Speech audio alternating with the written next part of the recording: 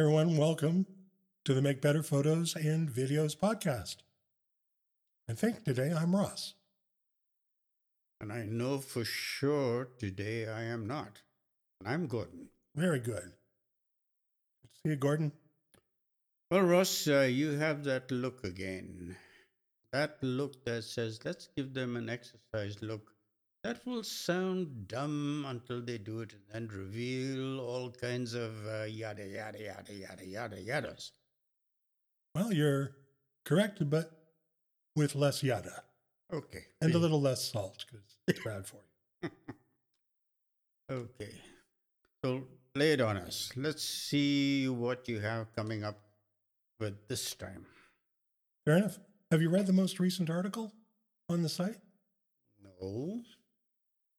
Hasn't it been posted yet? Well, yeah, that's true.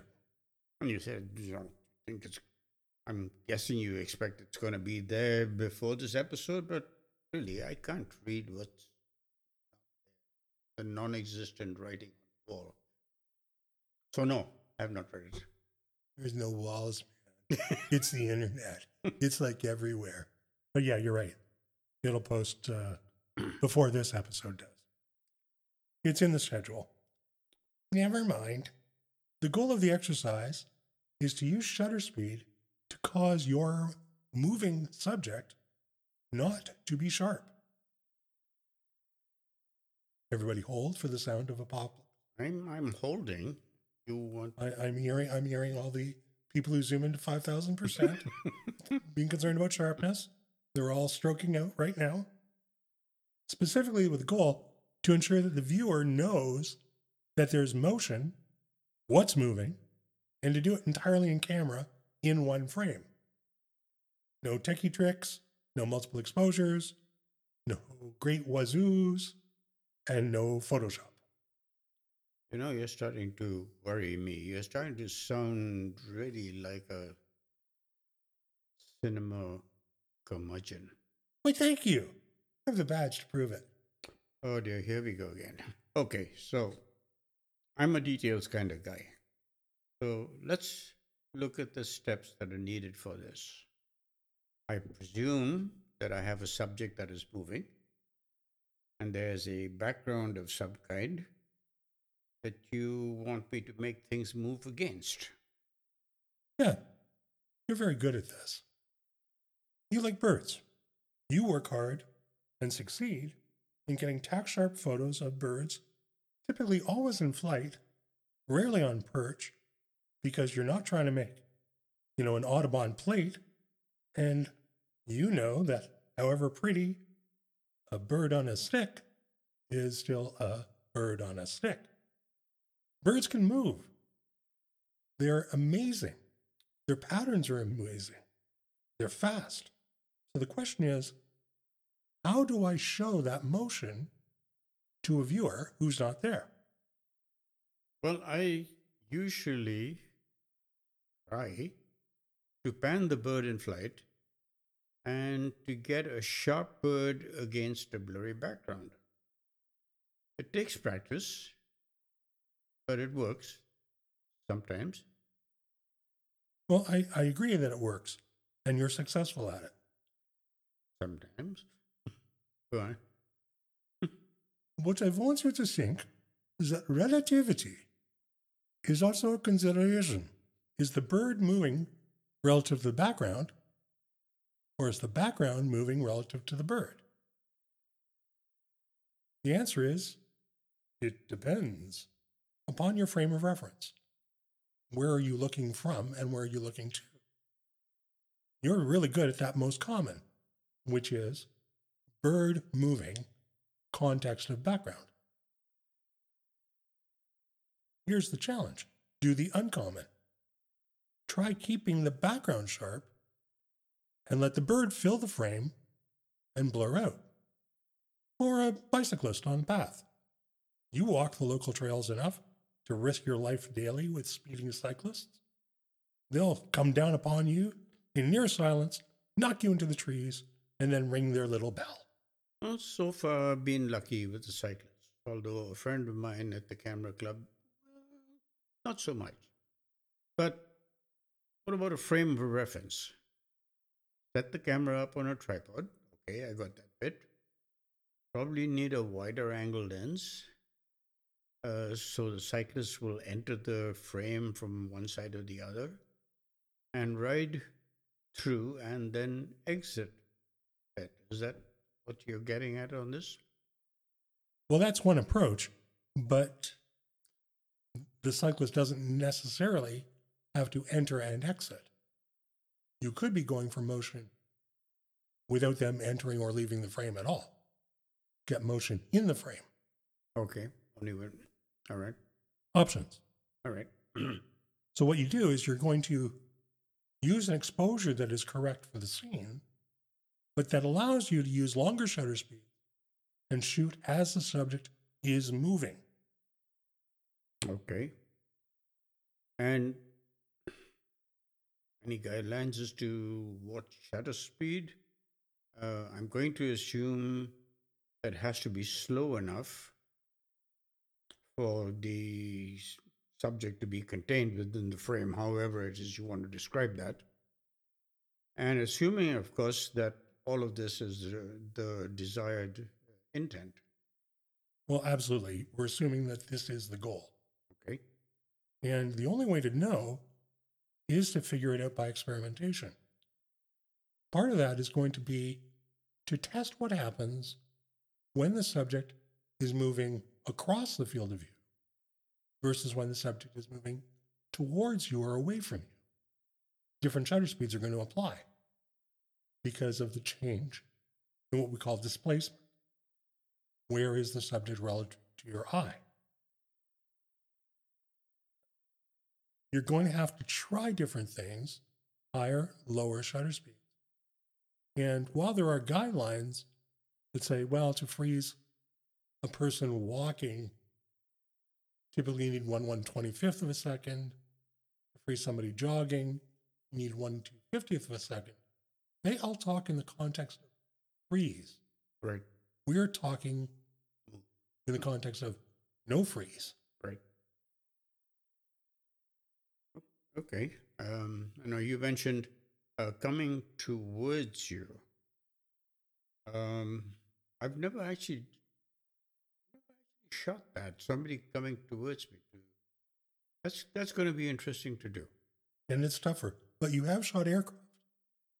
I have shot aircraft. Generally coming towards me, they're coming fast enough that Well, that's been my experience as well. It's tough. So, how sharp should I try and get this subject in the frame? Again, it's a creative process. So you decide how sharp is sharp enough. My feeling on this is that you should be able to recognize the subject, maybe even guess what it is and why or how it's moving. But that shouldn't be the goal. The goal is to demonstrate the motion. And from the nature of the motion, be able to conclude or infer what the subject is and what is happening. Okay. Now, this kind of blur hides a multitude of challenges that we consider when we're panning for sharpness. Because we're not worried, is the bird's eye open? Right. Or the pin feathers sharp? Yeah. Because we're actually looking for not. Not sharp. Okay. So let me guess. You want me to take pictures of blurry subjects. Isn't that what most of my images are like? Surely I don't need an exercise to do that. So I'll disagree that most of your images are blurry. But the difference here is when I get a blurry image, most of the time it was without intent. Yeah. This is, I'm going for it. Right. I've made the decision that my desired outcome is one where the subject is moving. Mm-hmm. And it's going to be blurry. Are you suggesting that if I practice this enough, this will become a reproducible skill that I will acquire? Absolutely, it will. we've already acknowledged that proper practice is the mother of skill. And the more we do this, go figure, if we practice it properly, we're going to get it more successfully. And you're going to start to see things that have always been happening, but we may not have noticed them. Right. Patterns in movement. Cyclists are fascinating, the patterns that occur Yes. when you get one that's blurred. Yep. Ghosting effects. We even start to see time derivatives, where you almost see, like those old flip cards, Right. you know, That's right. sort of stop motion-y. And why this comes up is you're never going to get that in a shot with a sub-2 stack sharp. Yeah. And you already know how to do that. Okay. This is a whole different game. It's building a new skill. And that's the real challenge for us. Because otherwise we'll eventually get bored. Let's try to learn something new. You've ruled out the fact that when we do it, it's become something that's non-random. But isn't this sort of like intentional camera movement? Well, the secret is it's not random at all. Because you're constructing the image in real time in camera. Really good in-camera movement is not random. However, when I watch most tutorials on it, I find them very disappointing in what they're helping somebody to do. Right. Yeah, okay. Move the camera up and down, and you'll get blur. Why am I doing it? Right. When should I do it? And what does it do for my story other than create something that is, yeah, there's motion blur there. And now what? Right. Well, it's interesting to hear you say that, because as soon as you mentioned this, my brain went just where you talked about just now. I said, okay, so why do I want to do this? And or even better still, when would I really want to do this? And I could see some things in a sporting event, maybe. Prompt me, I would say something like trains, planes, and automobiles. No, I say that. Or a situation where one would like to superimpose a degree of hustle and bustle. Some of the images of, let's say, New York Central Station or something, shooting down from the top. Anything else that comes to mind? And do you see the possible use of ND filters in this scenario? Well, examples that may come to mind are very much like what you talked about. What's consistent in them? My primary subject is moving. Right. And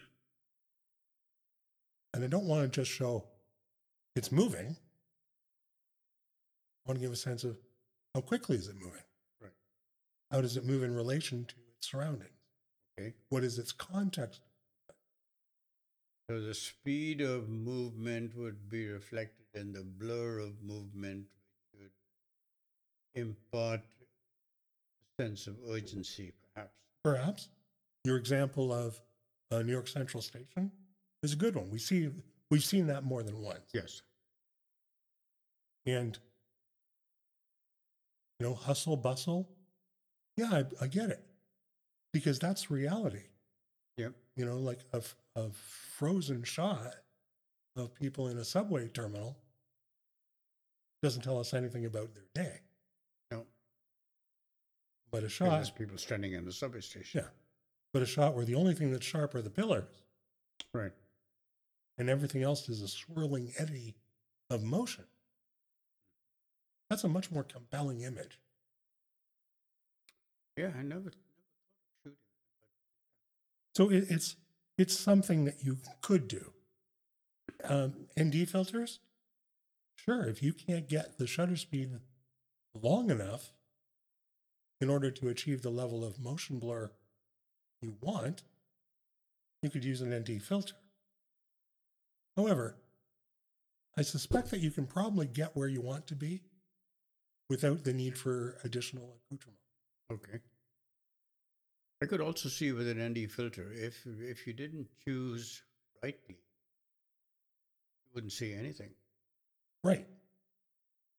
An ND filter is a great tool to make the shutter speed so slow that anything that's moving disappears. Yeah. Because the space is occupied by nothing more By the than when it's time it's done. occupied by something Sure. by the time the shutter is closed. So you're going to find over time the kinds of places where you're going to start that you will note down to know, how do I get going faster? How does the subject work? How does the light work? If I'm using a blurred subject, where's the light coming from? To create the blur so that it doesn't just disappear. What's the story I want to tell? All of these things come together in order to make the photograph work. It's very planful. Absolutely not spray and pray. Okay. Well, this is an interesting series of things that you've thrown in my direction. Okay, I'll accept that challenge and see what we make of it. Hey, well, I hope other listeners do as well. It's a great exercise. And I won't tell you it's super easy. But man, it's super fulfilling when you get something that really appeals to you. So just go do it. Learn things. Yep, I will do that. I think I'm going to throw this in the direction of the Camera Club people and see what they come up with. I know a few of them that are going to jump on this bandwagon. Yeah. And yeah, maybe we should just have a presentation of a blurry photograph. Right. Exactly. Okay. So, all right, we'll do this. So, to the listeners, I say thank you for listening. I'm Gordon. Hey guys, I'm Ross. Please subscribe to be notified about new postings on the podcast or in the article section. We appreciate your time, and we'll speak to you again soon.